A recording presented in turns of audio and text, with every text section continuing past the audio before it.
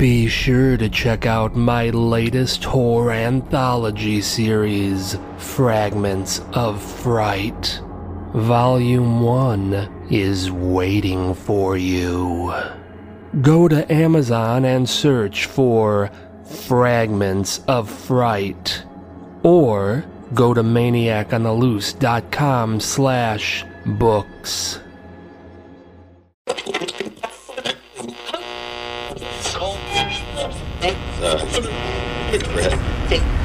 If you like scary stories, you've come to the right place.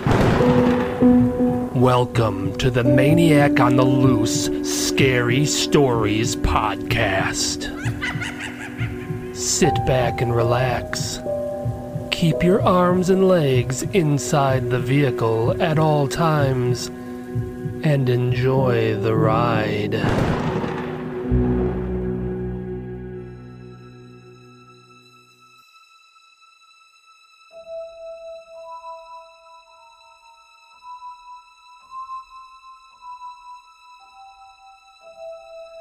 My biggest fan.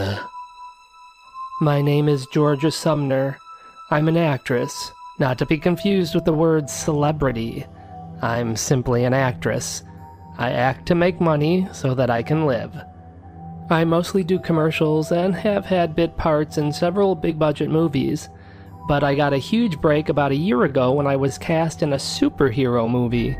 I played a newspaper reporter and was in several significant scenes. Since then, I've had a lot more work in movies. Still smaller parts, but let me tell you something about the acting world. Those smaller parts still pay very well. But don't get me wrong, I'm not rich. Far from it. Most people with 40-hour-a-week jobs make more money than I do. I'm not complaining, just stating a fact and making sure it's clear that I'm not rich and famous and that I'm leagues away from celebrity status. That being said, I'm still in the public eye, and somehow I have fans. Several of them. I actually get fan mail and autograph requests. It's pretty neat. At least it was. There's one fan in particular that has made me wish that I didn't have any fans at all. He initially reached out to me on social media. I'm not a social media hound, not even close. If I weren't an actress, I wouldn't be on social media at all, but part of my job is promoting my work, so I have no choice. My fan initially sent me a simple message. It read, "Hi Georgia, I love your work. I'm your biggest fan." Innocent enough, right? I replied back by saying, "Thanks so much." I forgot all about it because I had gotten a lot of messages like that. A week later, he messaged me again. "Hi, this is Brad, your biggest fan. Thanks for replying to my message. It means a lot. If you're ever in Bowling Green, Kentucky, you have a place to stay." I wrote back, "Thanks, Brad." His reply was, "You are welcome. And you are pretty." I didn't reply back. It was a week later when I received a text message on my phone from a number I didn't recognize. It read, "Guess who?" I had no idea who it was, so I typed back. The correspondence went as follows. "I have no idea. It's your biggest fan, remember me? My name is Brad." "How did you get my number, Brad?" It's easy to find out people's phone numbers in this day and age. "I don't mean to be rude, Brad, but I use this phone for business only. If you'd like to message me, please use social media." He didn't respond back, and a week went by without hearing any more from him. I was hoping that was the end of it, but then I received another text message from him. "It's me again. Hey, I'm in Woodland Hills. Any chance you can put me up for the night?" This was getting creepy. It was easy for a fan to guess that I lived in Los Angeles, California, because that's where a lot of acting work is. But Woodland Hills is a specific neighborhood in the San Fernando Valley, and that just so happened to be where my apartment was. He knew where I lived. I probably shouldn't have replied back, but I did. I was trying to be nice and politely discourage him. "Brad, I'm out of town for work. I wouldn't be able to put you up anyhow. I just have a small one-bedroom apartment." I lied. I wasn't out of town for work. I was hoping that telling him that I was would motivate him to go back to his home state. He replied back, "I know you're not out of town. I saw you this morning at Kirchhoff's coffee shop." This sent chills down my spine. I was at Kirchhoff's coffee shop that morning. He was stalking me. He continued, "As far as the one bedroom goes, not a problem. I hope your bed is small. I like to cuddle." I was freaking out. I called the police and got nowhere since there was never a threat made. They suggested I block his number, so I did. Later that night, I got a text from a different number. It was Brad again. "You blocked my number? You bitch. You didn't really think I'd go away that easily, did you? Take a look outside your window." I was reluctant to do as he said, but I wanted to see what kind of game he was playing. I moved to the front of my apartment and slowly pulled the curtain back. On the corner of the street, I saw a broad-shouldered man in a black jacket and black knitted cap. He was staring at me, and then held up his hand and waved. I was so scared I lost my breath. I called the police. They said there was not much they could do since he was on a public street and hadn't threatened me. They told me they'd have a car do a few extra rounds by my apartment building that night. I was quite frazzled. A few hours later, I looked out the window again and didn't see Brad. I did see a police car slowly drive down the road, so that made me feel better. It took me forever to get to sleep that night, but when I did, I slept soundly.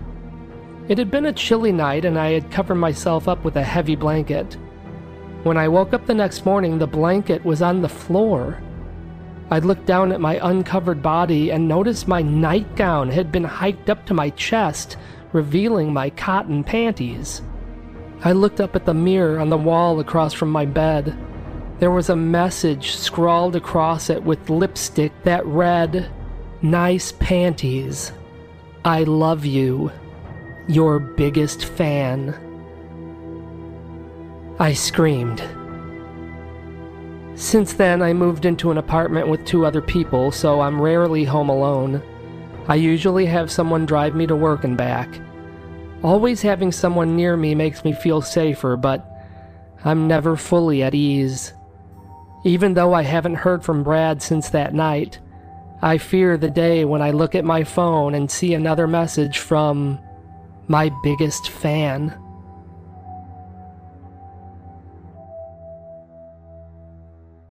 This episode is brought to you by Shopify. Whether you're selling a little or a lot, Shopify helps you do your thing, however you cha-ching. From the launch your online shop stage, all the way to the we just hit 1 million orders stage. No matter what stage you're in, Shopify's there to help you grow. Sign up for a $1 per month trial period at shopify.com/special offer, all lowercase. That's shopify.com/special offer.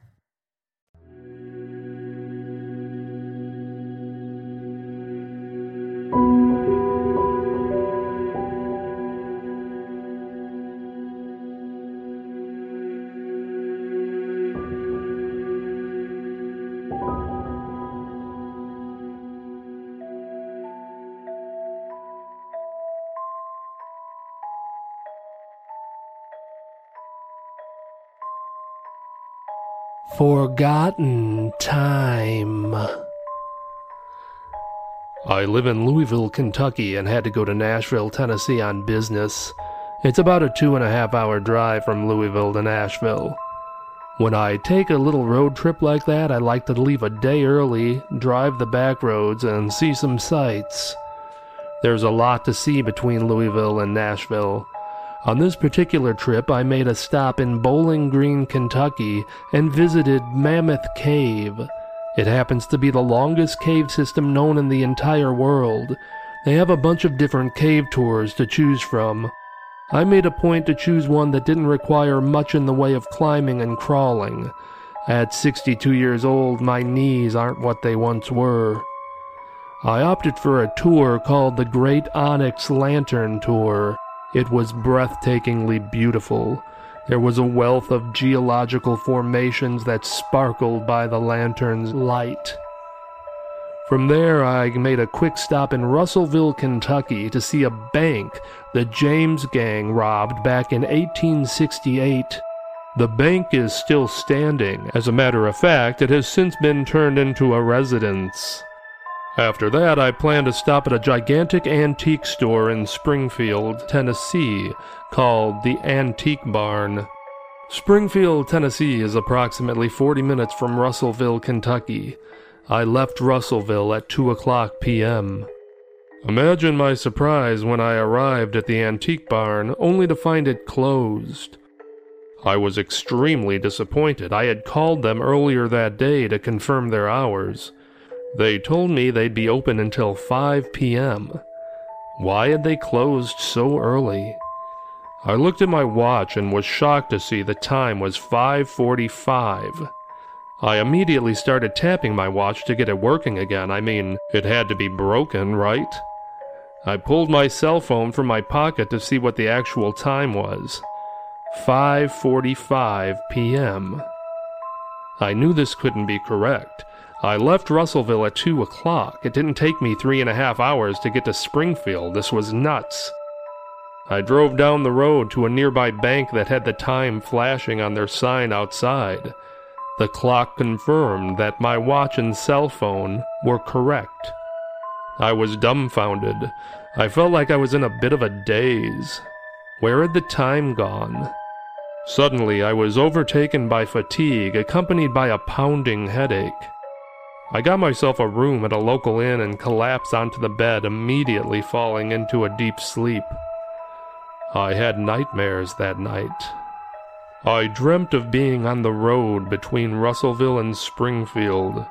I took a longer route than most people might, through some peaceful, lonely back roads. The sun was growing bright in the sky, and then brighter. It was zooming toward me at blinding speed, and then all at once it stopped and was hovering over my car. I don't know why I had stopped my car, but I did. And everything was silent. There were no birds chirping, no insects bustling, nothing but stillness.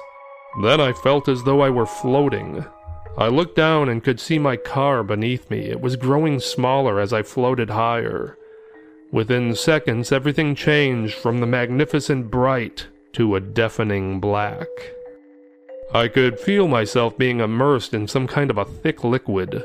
I felt as though I were swimming in the deepest depths of the ocean. The silence of the blackness was shattered by a constant hissing sound. It was a cross between a snake and a dentist's drill. My back suddenly felt cold. I felt as though I had been laid upon a block of ice, and above me I was blinded by overhead lights. Occasionally a silhouette of a head would shield the lights. A large, bulbous head. It was not of this earth. I could feel cold, metallic-like objects probing at my body. While this did not hurt, it was extremely intrusive, and I had an overwhelming sense of being violated. I found myself floating upward toward the light, and then my body spun around, and I was facing downward. I could feel myself being lowered softly. It was now the front of my body that was lying on the icy table, and I could feel an array of hands moving up and down my back. The hands felt feminine. They were warm and slender. I felt like I could have tricked myself into believing it was a massage if I wanted to, but I knew that's not what they were doing. They were exploring my body with curiosity. I was terrified when the hands left my body and were replaced by some type of sharp, thin object. I felt a large needle being dragged over my back. The needle was slowly moved up my neck and came to a rest in an area behind my left ear. It sat there, nearly piercing my flesh for a few seconds before I experienced a jolt of pain. It felt like the needle was being shoved through my entire skull. I woke up in a cold sweat and panting. I was exhausted. I didn't feel like I had rested at all, and although I call it a nightmare, it felt more like an encounter. Like it really happened. I stood in front of the mirror in the bathroom and looked my body over. There was no evidence of trauma. I turned around and looked at my back the best I could. I halfway expected to see my back covered in scratch marks. But nothing. I could easily brush those memories off as a nightmare, but I could not account for those lost hours of time. It was bizarre. The next day, when my business meeting had concluded, one of my associates approached me and pointed at the back of my head. "What happened?" I shrugged. "What do you mean?" She moved her finger closer to the back of my head. "Right there." She positioned me in front of some reflective glass, took a compact mirror out of her purse, and held it behind my head so that I could see the large, red puncture wound behind my left ear.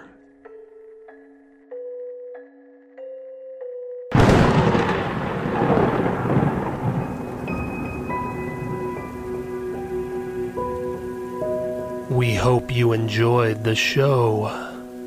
We're dying for you to come back for more. Visit maniacontheloose.com. Sign up for our newsletter, and I'll give you some free stuff. We'll see you soon. Very soon. Be sure to check out my latest horror anthology series, Fragments of Fright. Volume 1 is waiting for you. Go to Amazon and search for Fragments of Fright, or go to maniacontheloose.com/books.